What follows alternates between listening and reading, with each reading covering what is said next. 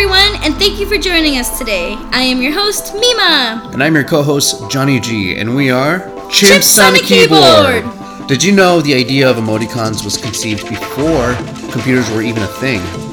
Would it surprise you if the first emoji designs were deeply influenced by Japanese manga?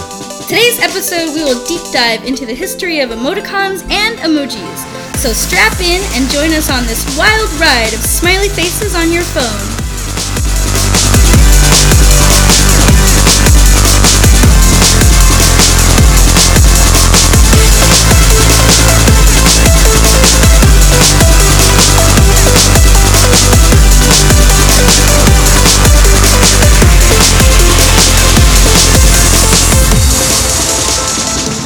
Well, thank you for joining us today. I am Johnny G, and this is Mima! Hello, everyone. Thank you for joining us today. We are recording what is, I hope, one of many episodes of this podcast called Chimps on a Keyboard. Chimps on a Keyboard! It's our Chimps pilot. On a Keyboard. Episode 1. The Phantom Menace. No, not that one. So yeah, what we're looking to dive into is to just run into like the lesser known facts, the small crevices of the less explored side of technology and other things that make modern society. That's right. We're also history and tech junkies, so we're going to go way back to the history of things or evolution of different types of STEM topics. Yeah, we're not just going to hit computer science, but technology in general. We will also have some awesome guests in different STEM fields, so we're really excited to hear from them and what they do and just anything that they can teach us along the way. Yeah, it's going to be awesome. I'm actually much more excited about the guests than ourselves. Is that bad? Same. No. I am the same way. All right, well, today's episode, we are going to go into emojis and emoticons. And surprisingly, how old the concept really is. You know, in my personal life, I tend to use emojis all the time, especially when I have to really show someone my feelings, like the crying emoji, the laughing crying face emoji. Why are you always crying? All the important stuff, you know, like emotional depth that a man just generally can't display, right? So you're just crying a lot. That's all you're doing. Crying, laughing, you're crying because you're sad. Live, cry, love, you know? That's all there is to life. How about you, Mima? What's your most used emojis? What are the ones that you enjoy using the most? My favorite emoji. I'm actually more on emoticons. For some reason, I'm still doing the punctuations and stuff, the happy faces. For some reason, I haven't. I guess if I were to choose one, it would be the rolling on the floor laughing one. Oh, that one. Where it's kind of sorta turning and then laughing. It looks like it's crying. Everything looks like it's crying. The ruffle emoji, right? If you want to call it that, yeah. I call it the rolling on the floor laughing. Interestingly, you said that you still use the punctuation marks. I think that's more of a generational gap. I remember using punctuational emojis or emoticons back when I remember texting on a phone with using nothing but a numpad. That was the easiest way of typing and displaying emojis. Mostly winky faces in my younger years, but you know. Oh yeah, of course. The winky faces. All right, so I guess let's dive right in. Mima, if I told you who was a person who was first accredited, who would you think it'd be? The Egyptians. They started hieroglyphics. Oh, well, that's actually surprising to me. What do you mean by the Egyptians? Well, emoticons and emojis are labeled hieroglyphic languages. And since the Egyptians started hieroglyphics, I would say the Egyptians started it a long time ago. I don't even know what years that was. Oh, so kind of like pictographs, you would say. Yeah, it's written all over the stones. That's true. That's true. Written in stone, quite literally. You're right. Well, if you read online sources, a lot of people will claim that in 1992, this engineer, Scott E. Fallman, was the first person who brought up the concept of the emojis. Surprisingly, he brought this up 1982, before what the World Wide Web is right now, in an earlier message board for Carnegie Mellon. And what's kind of like the proto-internet of the time. Kind of like, what was it called? It wasn't Usenet. It was something else. Yeah, You it know was what I'm talking about. before that. Yeah. Yeah, it was like the early version of the internet. He basically wrote a message stating that like that they should have something done with faces with punctuation, and what he wrote literally was colon dash closing parentheses to signify a smiley. Do you know why he said that, or why he wanted to signify whether things were a joke or not? I believe it was him expressing a frustration that you can't convey certain types of emotion online. You can't tell when something's a joke if you don't know that it's obviously a joke. Yeah. Because sometimes messages just come off kind of serious. Yes, that's exactly what it was. He was writing on a message board, and I guess he would put in jokes here and there. So he would give like actual facts or content, and then he'd write a joke, and then he'd continue with his facts. And I guess he was getting complaints of people not knowing where the joke was and where the facts were. It was just kind of, you couldn't tell. So that's why he was saying, okay, when there's a joke, I will put a happy face to signify that this is a joke, so they know how to laugh. It was pretty funny. Oh, that is funny. I didn't even read that far into that, but that's hilarious. Okay, for Carnegie Mellon University, what kind of jokes do you think they'd be making? Like, oh, hey, is your refrigerator running? Oh my god. Back then, in 1982, that's probably was a joke that was really popular. So, what's funny about that is that message was thought to be lost until recently. By recently, I mean like the last 10, 20 years. They literally had to dig up. Well, actually, they weren't searching for it, but they had to dig up backup tapes. And in one of those backup tapes, they found the forum posts. So they were still using backup tapes back in the day, at least to save information and stuff, which is kind of interesting all on its own.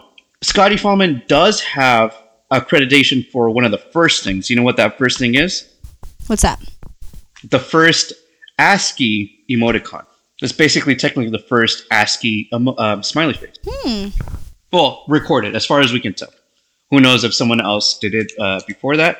But at least in ASCII encoding, he's the first one. For those that don't know, ASCII basically stands for American Standard Code for Information Interchange. Basically, it's kind of like you would think of it as a programming language for computers to use to write out letters to exchange information between a machine code and humans. Now, this is important by how emoji is encoded later on and what is now emoji. So before Scotty Fallman, there was an author named Vladimir Nabokov, the same author who wrote Lolita. In an interview with the New York Times, he had the idea about using a supine round bracket as a smile, kind of like a smiley face, but just the bracket itself. Now, supine round bracket looks like laying down parentheses, but with the pointy ends pointing up, so representing it as a smile. Now, that for a while was considered like the earliest concept of emoticon, but before him, back in 1887, Ambrose Bierce had the exact same idea.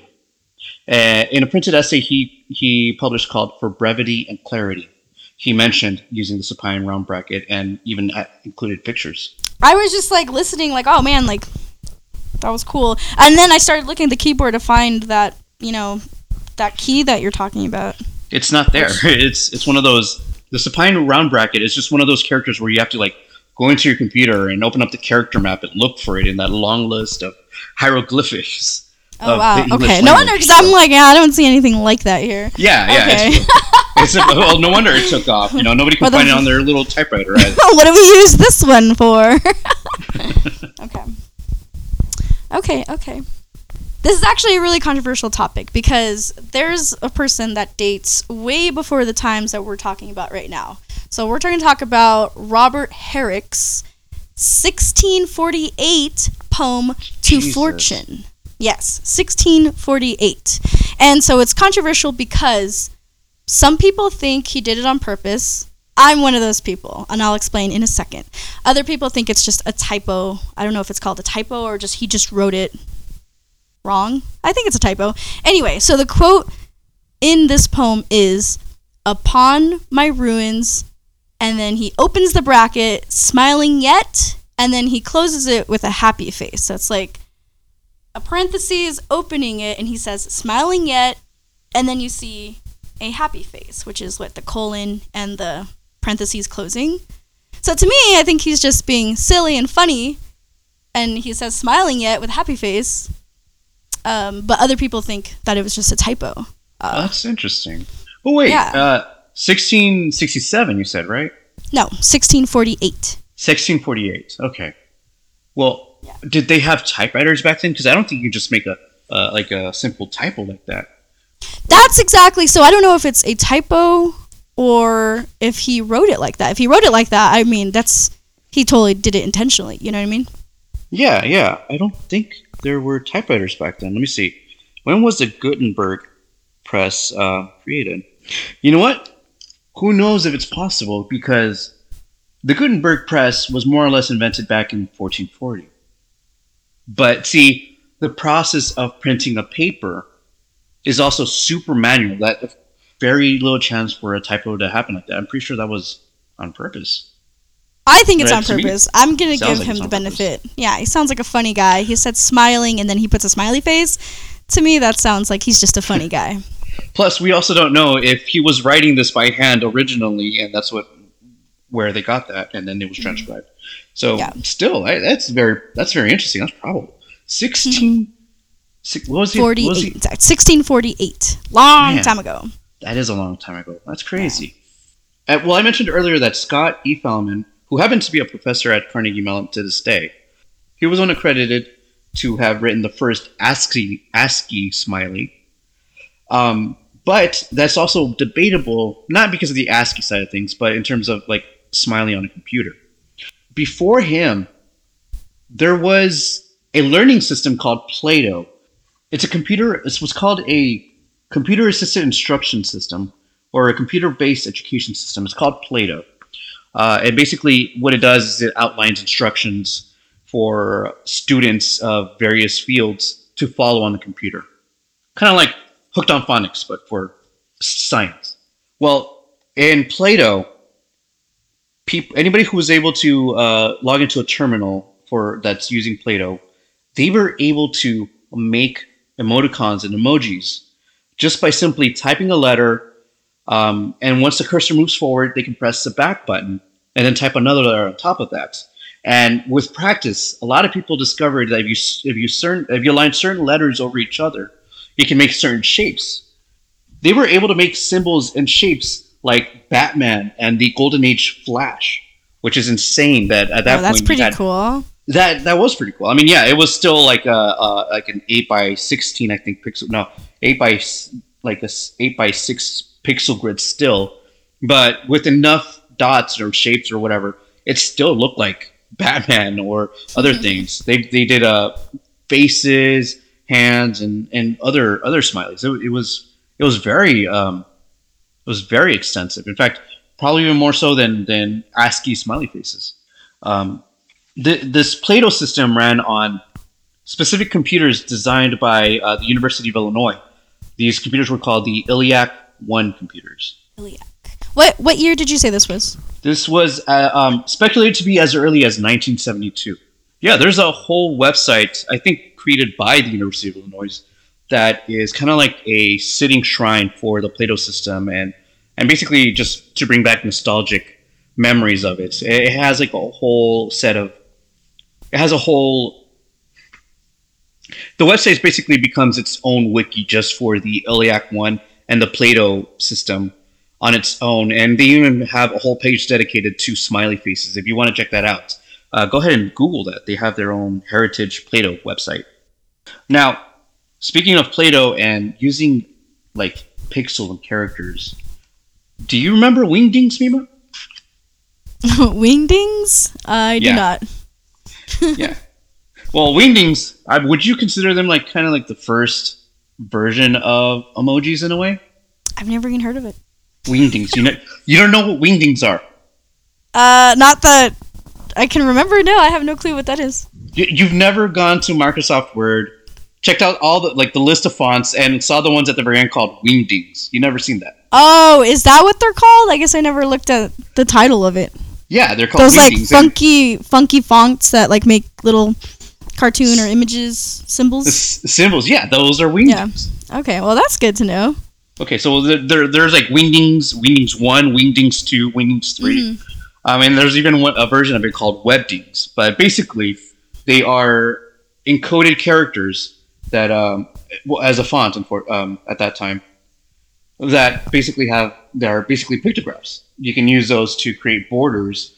At least back in like the Windows DOS prompt days, those wingdings were used to create pictures on a basically black and green letter screen with no mouse, just a keyboard, and you were able to create borders and stuff like that. That's kind of I would consider those kind of like the start of emojis or the start of emoticons or emojis. I say emojis at that point. Yeah. The start of emojis, in my opinion. That wingdings font was created by two guys over at Microsoft called Charles Bigelow and Chris Holmes back in 1990, or before 1990, but released in 1990. That's interesting. I actually didn't know that's what it was called. It was probably named it. Was it named 1, 2, 3, and 4? And then I never really read anything. They were just wingdings, I think was the first one, and then wingdings 2, 3, and 4, I think.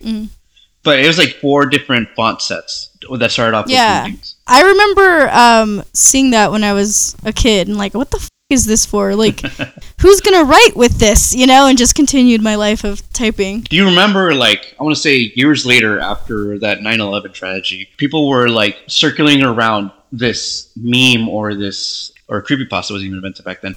But they said, oh, if you typed in this specific set of words in the wingdings font, you'll get 2 towers, an airplane, and a bomb and a death.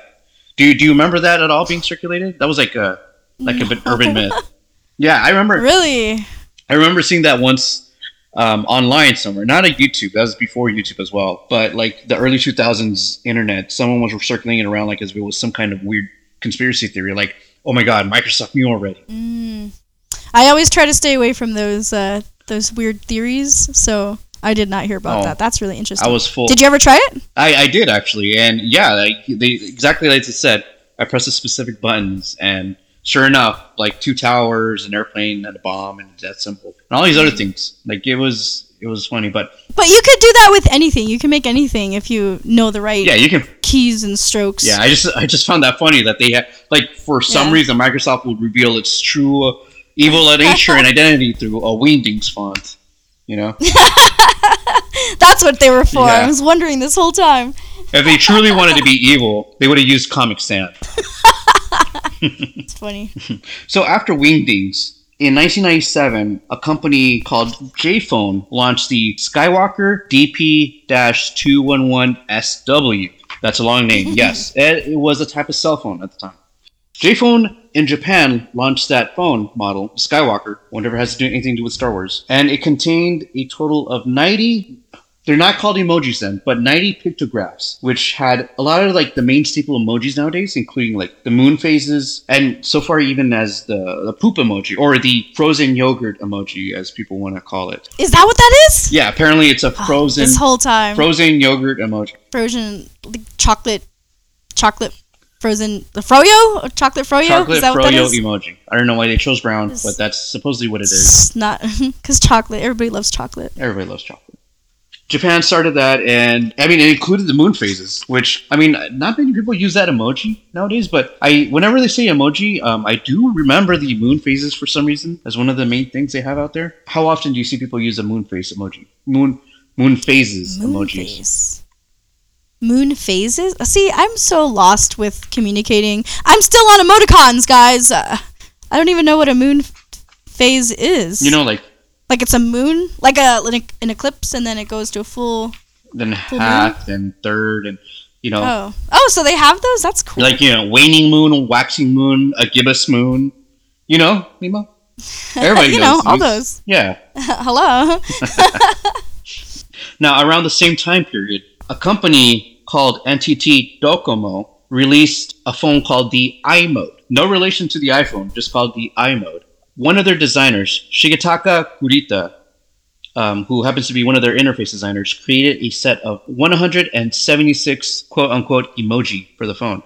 Now, if you talk to Kurita, he denies that this is the first set of emojis. I guess he's humble. But, I mean, it's like undeniably kind of one of the first set of emojis, especially since it was on a phone that was supposed to be used for widespread communication. Now, there's an argument for that, but come on. I think I read about this, where it launched in 1999, right? Yeah, I think you're right. Yeah, 1999. Mm-hmm. Very close to the millennium. Now, Kurita has mentioned that when he first designed these emojis, he took a huge influence out of Japanese manga. If you haven't read Japanese manga, or you know what, much less, if you don't know what Japanese manga is, it's basically Japanese comics. They're known to be way more expressive and everything in between. Whereas comics here, besides the superhero comics here are very cartoonish and usually just have more visual gags. But in Japanese manga, where they like to have more realistic interpretations of things and emotions, faces can only do so much. And when they try to ham up the humor after going from like serious to humorous, they usually like to add little flares to their characters' faces. For instance, when someone is nervous, they'll show nervousness by having like a drop of sweat on the side of their faces. Now, I know everybody out there is probably well acquainted with manga and screaming, "We know that one!" Yeah. When Kurita started designing these emojis, he took that into account, and that's how you start having these faces with a little sweat drop on the side, or the little lines that denotes, like the blue lines when it denotes like, oh my god, like a gasp at something that they've done. Or if they're angry, sometimes you'll see a set of like 4 red rounded corners in a clover fashion, denoting anger or something like that. That's where he took that influence. And then you can see that same influence in today's set of emojis. A lot of those faces, those facial features, still come from manga that is widely used to this day. Now, interestingly enough, his emojis, none of them included yellow faces. What color did they use? Like, did they have a color? Or was it just black and white? Unfortunately, I did not find that in my research. But I believe, if I'm reading correctly, it was just regular black and white icons. How old were you when you first had your phone? When you had your first phone?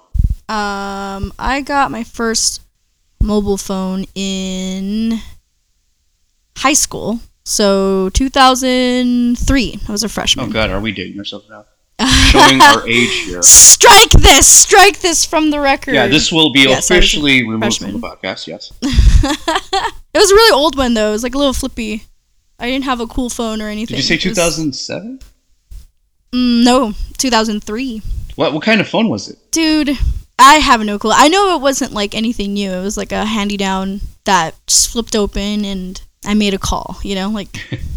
What were you... I don't know. I really don't know. Were you texting back then? I was texting with emoticons. Yeah, totally. Were you using emoticons as in like the punctuation, or did it have its own set of pictures? No, like the punctuations. Punctuations. Oh, okay. Yeah, I didn't graduate to emojis till much later. Well, I didn't graduate to having a phone until after I graduated. I think my first phone was like around 2008 or 9. No, 2009, I believe. And at the time, I was well into my 20s. Wow. Yeah. Holy shit. Yeah, I know. My first phone was one of those Boost Mobile flip-ups. Yeah, there were still no smiley faces then. I was able to use punctuational smileys, like you said. And yeah, a lot of winking faces back in that day. What was big then? MySpace and Facebook. So MySpace didn't have emoticons, did it? Smiley faces? No, right? I mean, I think they did. Didn't they? Didn't they have some type of emoji? Maybe like a basic smiley face at least? Wow. No, I don't think they... Are we going to have to log into our old... If we could code in HTML, I feel like we could, put an emoji on that. Code our own emojis? No. No, you know what? No, if we could code in HTML, we went past emojis. We started adding GIFs, backgrounds, and like animated text, but I don't think we ever did emojis or emoticons. Okay, I think if we're talking about 2008, like MySpace was done by then. Oh, I'm sorry. So let's just stop talking about MySpace. Let's go back to Facebook. But no, I guess I don't really recall ever using an emoji. That's insane. Yeah. Also, who thinks about this when you're younger and like are not thinking about emojis? Like, hey, I just used an emoji. That's awesome. No one does. That's true. Yeah. Which is why they're listening to this podcast right now, right? If I were to say that Apple was the one who came up with the grand idea of creating emojis and including in their phones, would you believe it? Yes. Well, you are wrong. I'm sorry. It is true that they are one of the first ones to put it on phones, but the idea to start using emojis in widespread media or in widespread technology was actually first pushed by Google.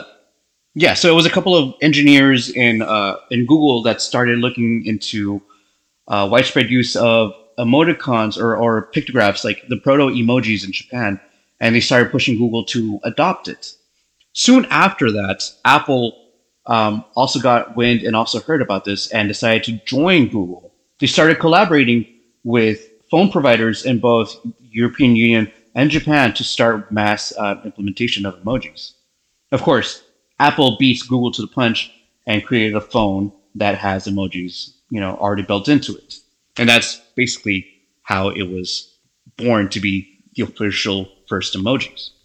So Apple basically took the credit that they're the first one. Apple took the credit. Yeah.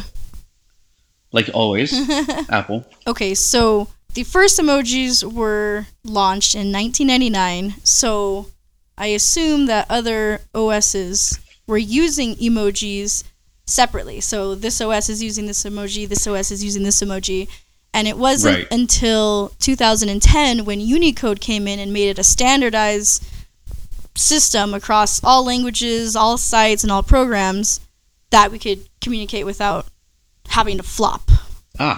You're right. Yeah. After the 176 first ones for the iMode, other phone systems started creating their own version of emojis and whatnot. And in fact, it was mostly used more on emails instead of text messages because emails were much more open to encoding and other stuff.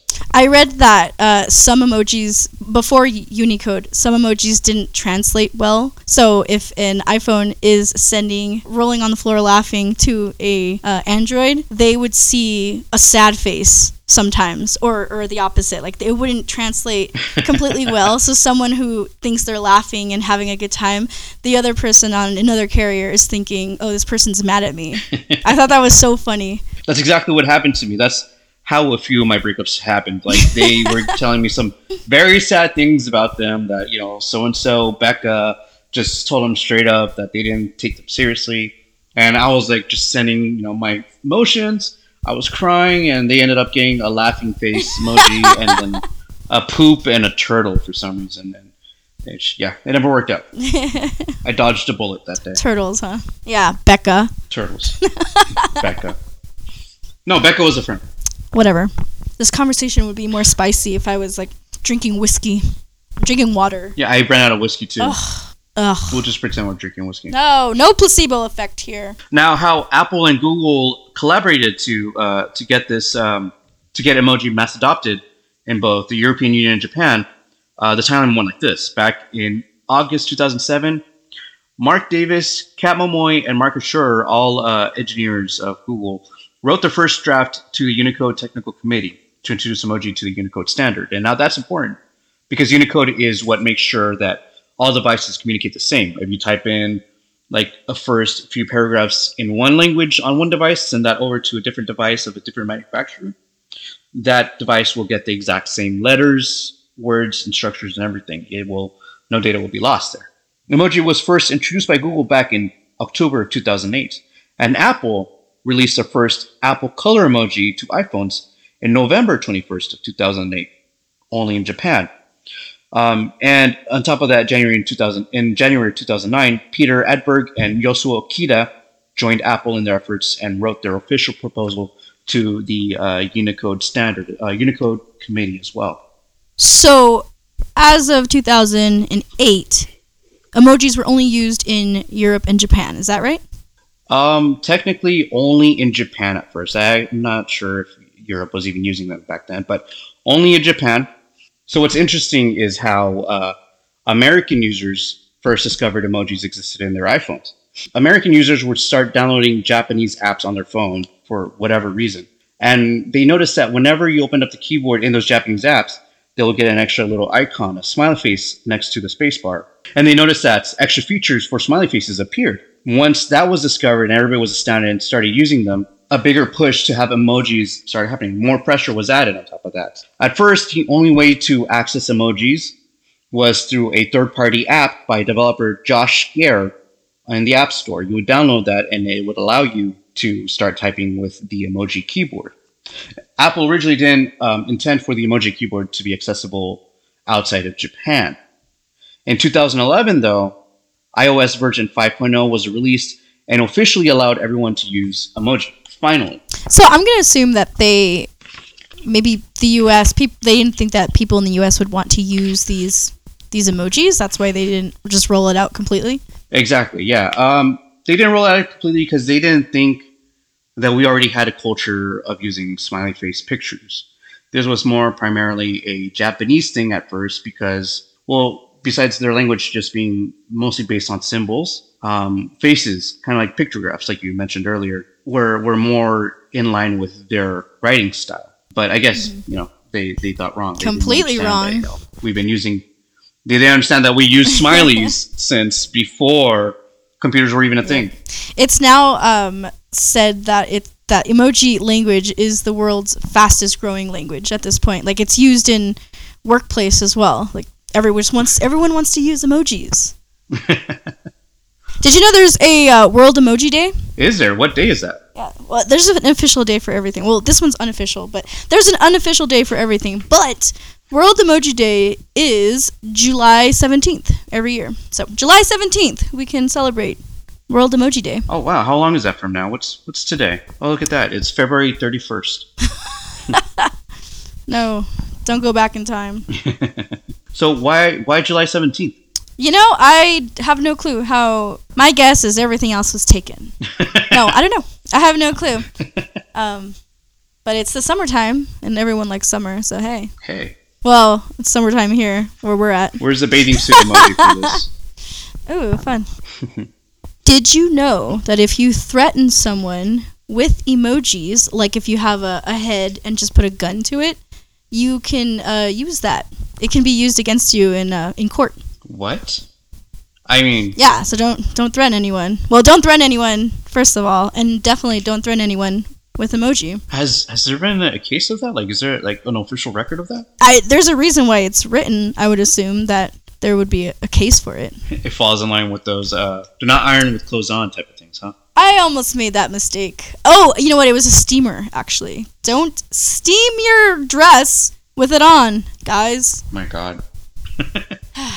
I didn't know. That's insane. So you're able to use that as an official record of premeditation or even a threat. Yeah, it's a threat. It's a threat. It goes down as a threat, and you can be charged with it in court. That is insane. Huh. I mean, is it though? I mean, emojis. Like what else could this mean? But a lot of people do. They kind of they do it like as a physical gesture. They kind of like, if they're having a bad day at work, they'll do that gun to their head thing. So I guess maybe they need to like take, more of the text or the context. What is it? Context. They'll need to take more of the context with the threat, I guess. Yeah, I've been known to do that, like gun to my head type of thing in the office. I think I still do this to this day.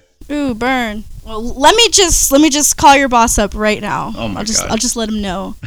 Well, I'm not putting the gun to his head. I'm putting it to my head. I'm doing my boss a favor.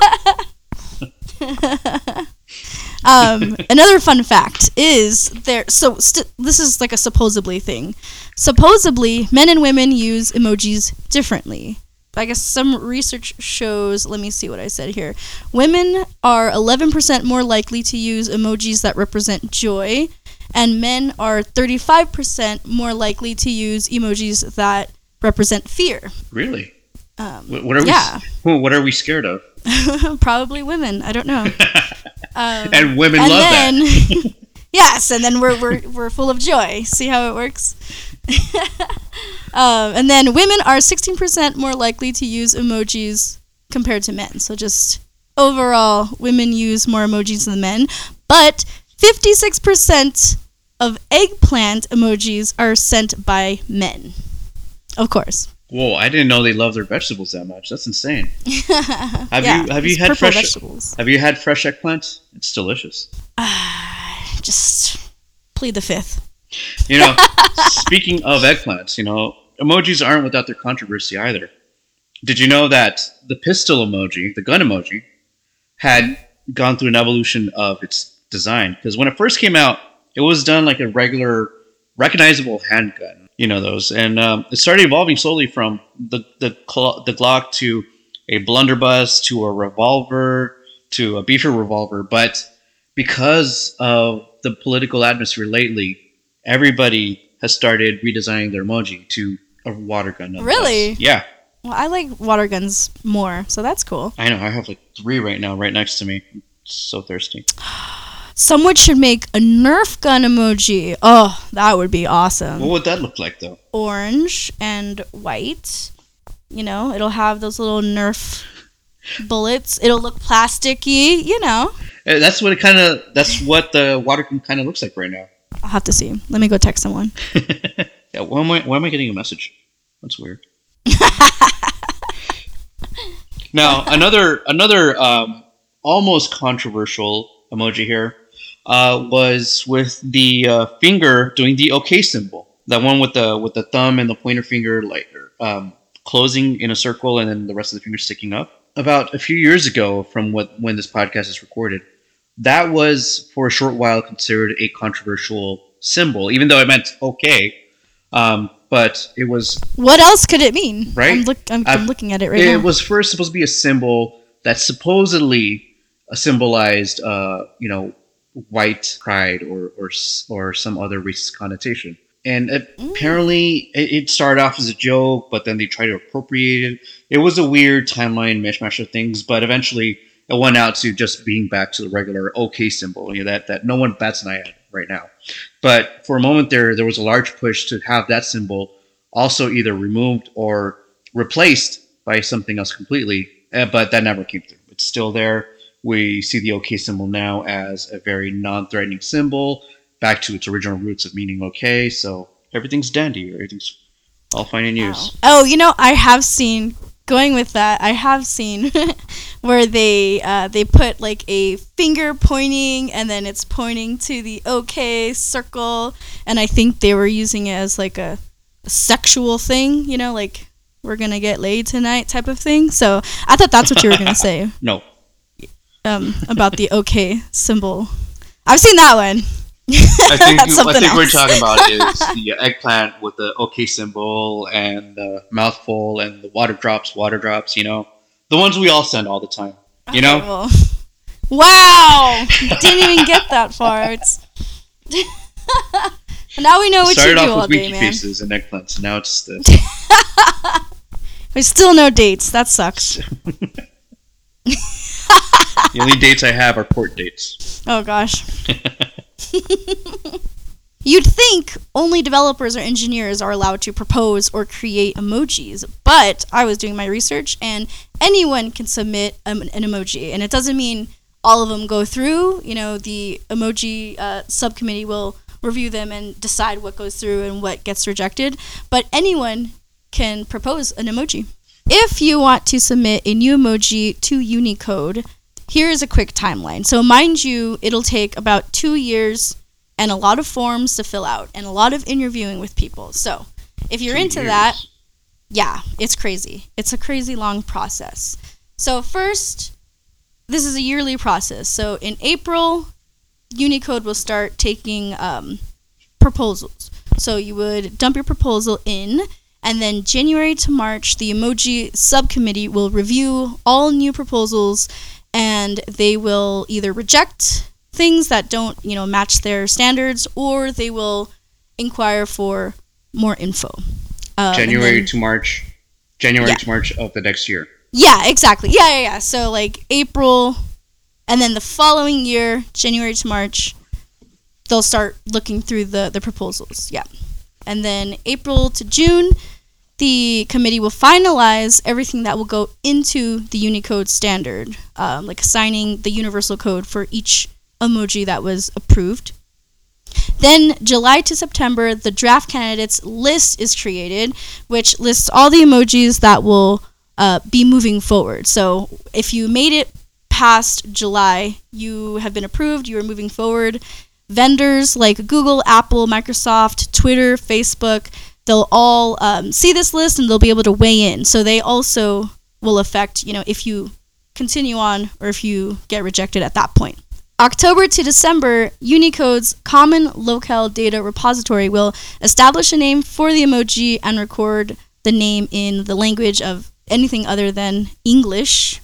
And then the following year, January to March, it will be the first quarter of the second year now. The final candidates list will be sent to all the vendors to start designing, and each vendor has their own style guides to follow depending on which OS they are working on. And then April to June of that second year, once all of the designs are final, vendors will roll out the new emoji sets, and this just depends on when the operating system is going to send their new updates. So whenever, usually Apple does it and then Samsung or Google does it. So whenever they do that, it'll roll out. Man, that is a very long process. You really got to be patient for this. That's insane. Yes, that's like the main thing. You need patience, you need good communication, and patience. A proper proposal. For all those out there who are interested in this, you can look at the guidelines for submitting Unicode emoji proposals in the Unicode's official website at unicode.org/emoji/proposals.html. Now, I'm taking a look at this, and it is very detailed. It is a lot of stuff right on top there. Just initially, the amount of forms is crazy. And that's insane. Yeah, amongst there, it tells you, it asks for things like expected usage level for frequency in Google search, Bing search, like who uses that? Google video search, etc. You know, a funny thing that they add here, it's like, please do not justify the addition of an emoji because it furthers a cause, no matter how worthwhile. You know, and on top of that, you have to include flat zip files for images of examples of your emoji in a PNG format. So you kind of have to draw it out or have someone design it for you to include it there as an example for Unicode to review it. Yeah, well, that's awesome. So I heard a little bit about this process because one of my favorite podcasters out there, Alex Schmidt from the Secretly Incredibly Fascinating podcast. If you've never heard of that podcast, go check it out. Great stuff. He actually went through the process of designing and proposing his own emoji, and he was documenting the fact. He made this 4-episode podcast series, One Way to Make an Emoji, and he was detailing online like how everything that he went through when creating the emoji. He proposed the bison emoji, and it took a while, but it did finally go through after a couple of years, like Mima outlined. So his actually went through. So we can type in bison and it will pop up. Yeah. If you type in bison right now, the emoji will pop up, and I think there was like more than one type of a bison emoji that was proposed and accepted. I think I might have to cut this out, but yeah, he proposed the bison emoji. It went through, and you can use it right now if you want. That's so cool, man. He has a lot of patience then because it's a lot of time, a lot of work. But yeah, even throughout all that time, some people can go like halfway through the process and then get rejected. But I mean, I'm looking at this list right now of rejected emojis, and some of these are hilarious. Like, I can't believe some were even considered, or people even had the idea to make some of these go through.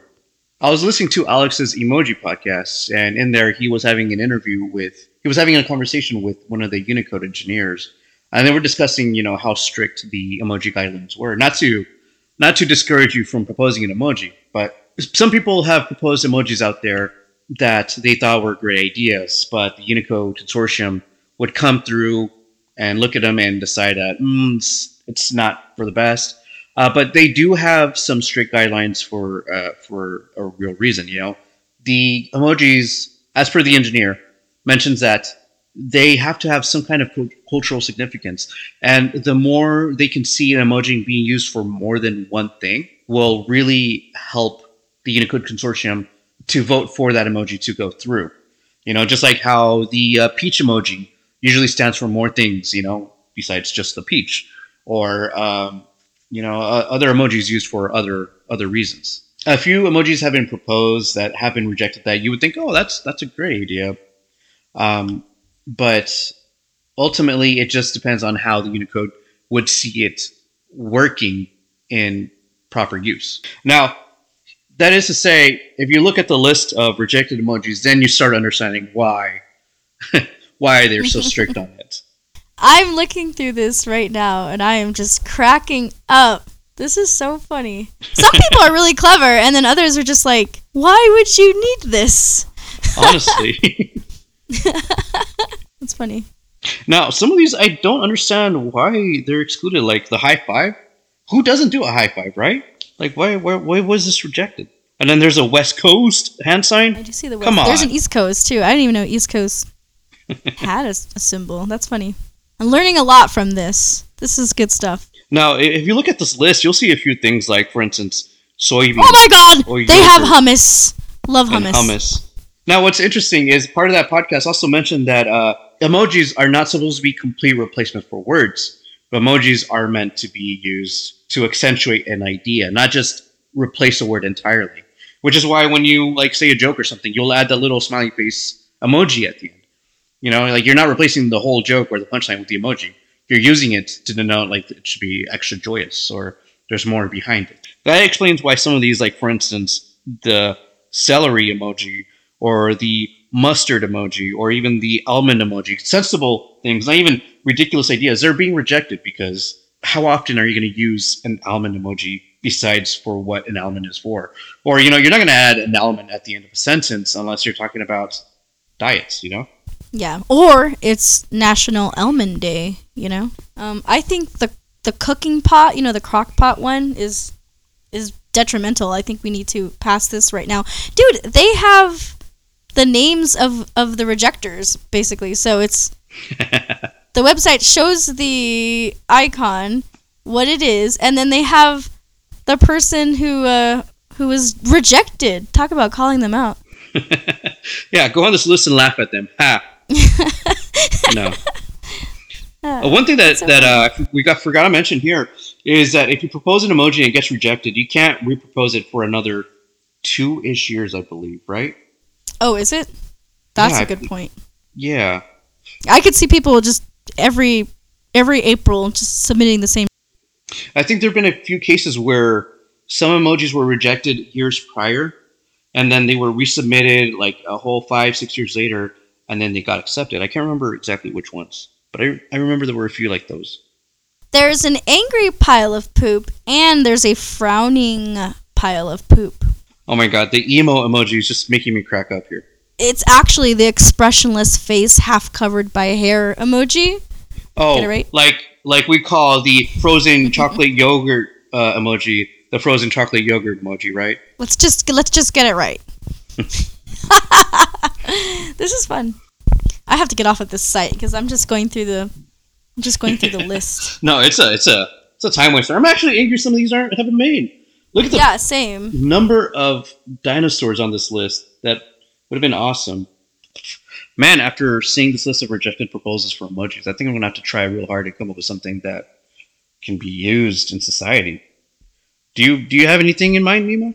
Oh, no. I already know I wouldn't make it past the forums and all that. I do not have that kind of patience.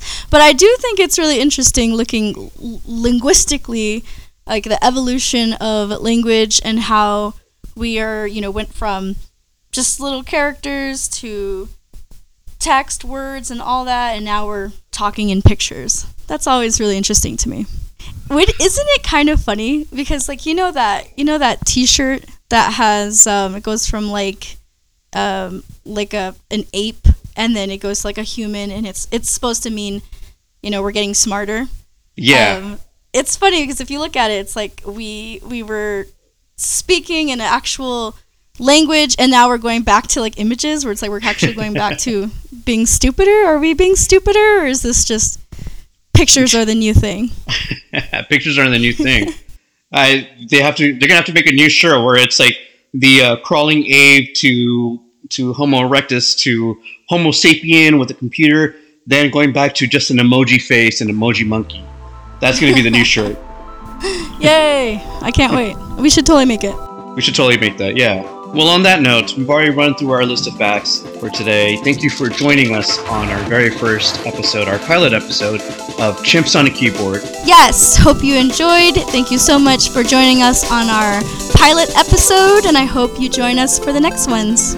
You all have been great. This is Johnny and Mima! And we are Chimps on a Keyboard.